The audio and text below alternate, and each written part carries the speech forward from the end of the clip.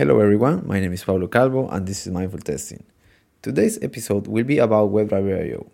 WebdriverIO is a very special framework for me. I would say I have been using it for years now, and I was very interested in knowing how it started. So I reached out to Christian Bromann, which is the creator and head of development right now of the project.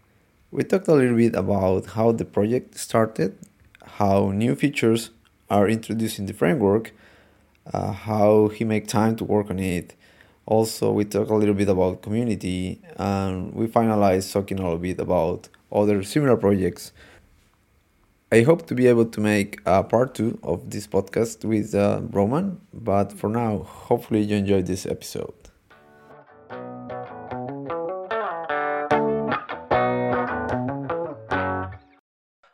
At some point, I was working on a feature or a bug, and I ping you on Twitter saying, "Hey, what do you think is the best idea here?"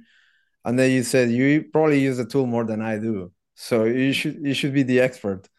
And that got me thinking because yeah, you were building or running or leading the development of a tool that you don't use like as in your Well, day to no, day. I use it, but not on a daily basis. Like I don't write WebDriver test every day, but I still use it. Like I need to use it in order to understand how good it works and to get an idea about the developer experience and the user experience in general. So again, yeah, at Stateful where I work, we use it extensively to test our VS Code extensions and automate VS Code. And we use it now to test our web components. We use lit HTML in our VS Code extensions.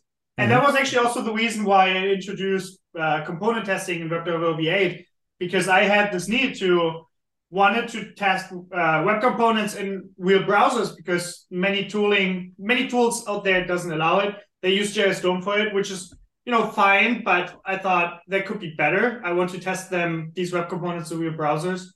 So that's why I had this kind of like itch to be able to test web components with WebDriver.io, which has been a pattern that I saw in other frameworks as well, like Nightwatch and Playwright Cypress. They all introduced component tests, and I was like, yeah, seems like a good idea, and I want to have that too. So I implemented it in WebDriver. How do you keep up with the framework like update? Because again, you're not using like I use it every day to test my applications, and I'm a consultant at test lead, so I kind of use it. But then a lot of the features that you provide for me are like, oh, I never thought about this before, and now it's like, for example, the expect library. That was really Mm. nice, and then it was a great addition. But I already were using Chai to test my stuff, my assertions. So you came out with the idea, and then I was like, oh, this is great. It just complements the framework. So I was gonna ask about like, did you get what you want to work on next based on other competitors, or is it more like a market-driven thing where people ask you for features? Because normally OSS is kind of like that, right? Um, I think when it comes to things that I work on WebDriver, that is mostly personal driven. Like if I have an interest to work on things, like to Mm. explore a certain technology, then I might find a way to integrate that into WebDriver. Like Vision 8, the whole ESM integration was out of curiosity what this whole ESM thing is. And I realized looking into the ecosystem that the whole ecosystem is moving to ESM. And it's like, yeah, that seems like a good fit to start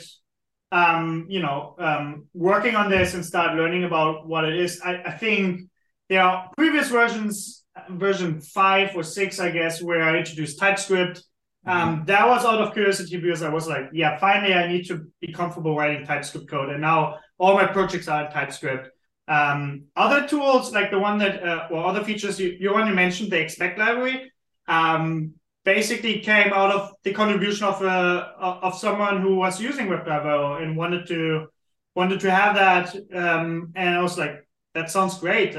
So there's a bit of like personal interest that drives features. There's a lot of like contributors coming in having a certain idea, and I give them the space and the ability to contribute to the project. Okay, cool. Yeah, I mean, yeah, yeah, that's very nice, right? Actually, like to have the community guide you on some features, right? Because as I would say, like I really lack of imagination a lot of times, and then the framework gives me stuff that I didn't ask for, and suddenly it's the best thing that happened to it. So Yeah, that's really cool. we have like, what is it, about 8,000 people on this Gitter support channel, and I have that app open like all the time. So I get a lot of messages in from people having certain issues using WebDriver, and Mm. at some point, your brain realizes or recognizes patterns on these questions. Like you see, oh, that person have asked that question again, and then you kind of like formalize those patterns into issues and be like, yep, that would be cool if we could simplify this in the framework, make it easier because we see so many people having similar issues and similar questions or similar desires. So this Gitter support channel has really helped to also formalize ideas and projects around the framework to be added because there was actually a need for it in the community. Okay, and then where is this channel in? Is it Slack or is it? The Gitter channel is our support channel that we have been using for many years now.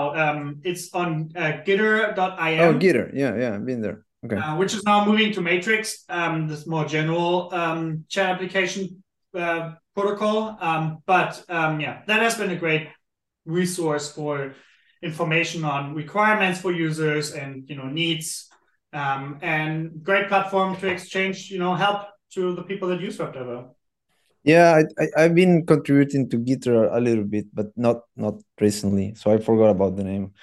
All right, so I would like to ask about how do you feel about the competition, and then where WRO stands today. But my question is more like, do you feel like is it getting to an end at some point, the WebdriverIO, to keep up? Because keeping up with competitors now is harder than like 5 years ago, right? Because WebdriverIO was, I think, basically the most used library. But there are two others that I can mention, which are Mm-hmm. gaining a lot of market. But then, how do you feel about future of WebdriverIO versus competitors? I think competition is great because it kind of like keeps the whole ecosystem alive. I remember, the times where Selenium was the only thing that Mhm. existed out there, and that kind of like was not. I would say it's not ideal for an ecosystem to only have one tool to do it all, because that people are not much motivated to think across boundaries. So the competition we have in that space, which I feel like can be compared with the competition you have with front end frameworks. It's just great. It moves things along. It keeps framework authors pushing boundaries and pushing features out. It's great for me personally as maintaining WebDriver.io. I'm kind of like not really too much concerned about competition because after all, WebDriver is a project that is completely community driven, and it's the only project that is like that. If you compare all the other frameworks, they have company baking. They're company funded, and Yeah. looking, for instance, over at Playwright, Microsoft spends probably $1 million a year to develop Playwright, which is great. Playwright is a great tool, has a lot of great features, but you cannot compare that. These resources. You cannot compare this development. So Playwright will obviously have always the more features and will probably have the better development because also a lot of smart people working on it. But at the end of the day, WebDriver fills a certain niche that Playwright doesn't address, and I feel passionate in working on these things that WebDriver can fulfill. That is a little bit, and I love the idea that I work on a project that is completely community driven, that has no money incentives behind it, and that's just like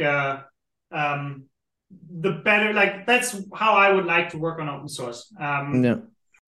About my comment about Playwright is it's not simple to use. One of the things I like about WebdriverIO is like I work with a lot of junior developers and engineers, and it's easier for them to start working on test automation if they pick up WebdriverIO first, because the API is really simple. You select the element and you click it.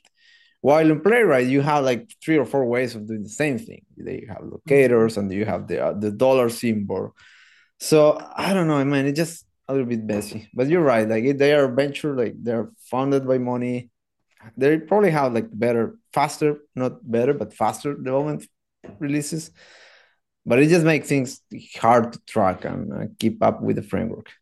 Yeah, but Uh, they come pretty much from the perspective of they're targeting developers, and developers have more need to introspect applications using whatever they can. And this is not necessarily a task of a QA engineer that looks from the user point of view, that wants to click on elements and wants to go a certain use case scenario, which you can do perfectly with Playwright, but it's just more complicated. And I think QA engineers are not necessarily the full stack developers that know everything, every bit and piece a browser knows and does. So there's again this need for a more simplified automation tool, which WebDriverIO tries to address. And another factor is the whole idea about running it in actual browsers. I personally am a standard. I love standards. I think that's the way to move technology forward.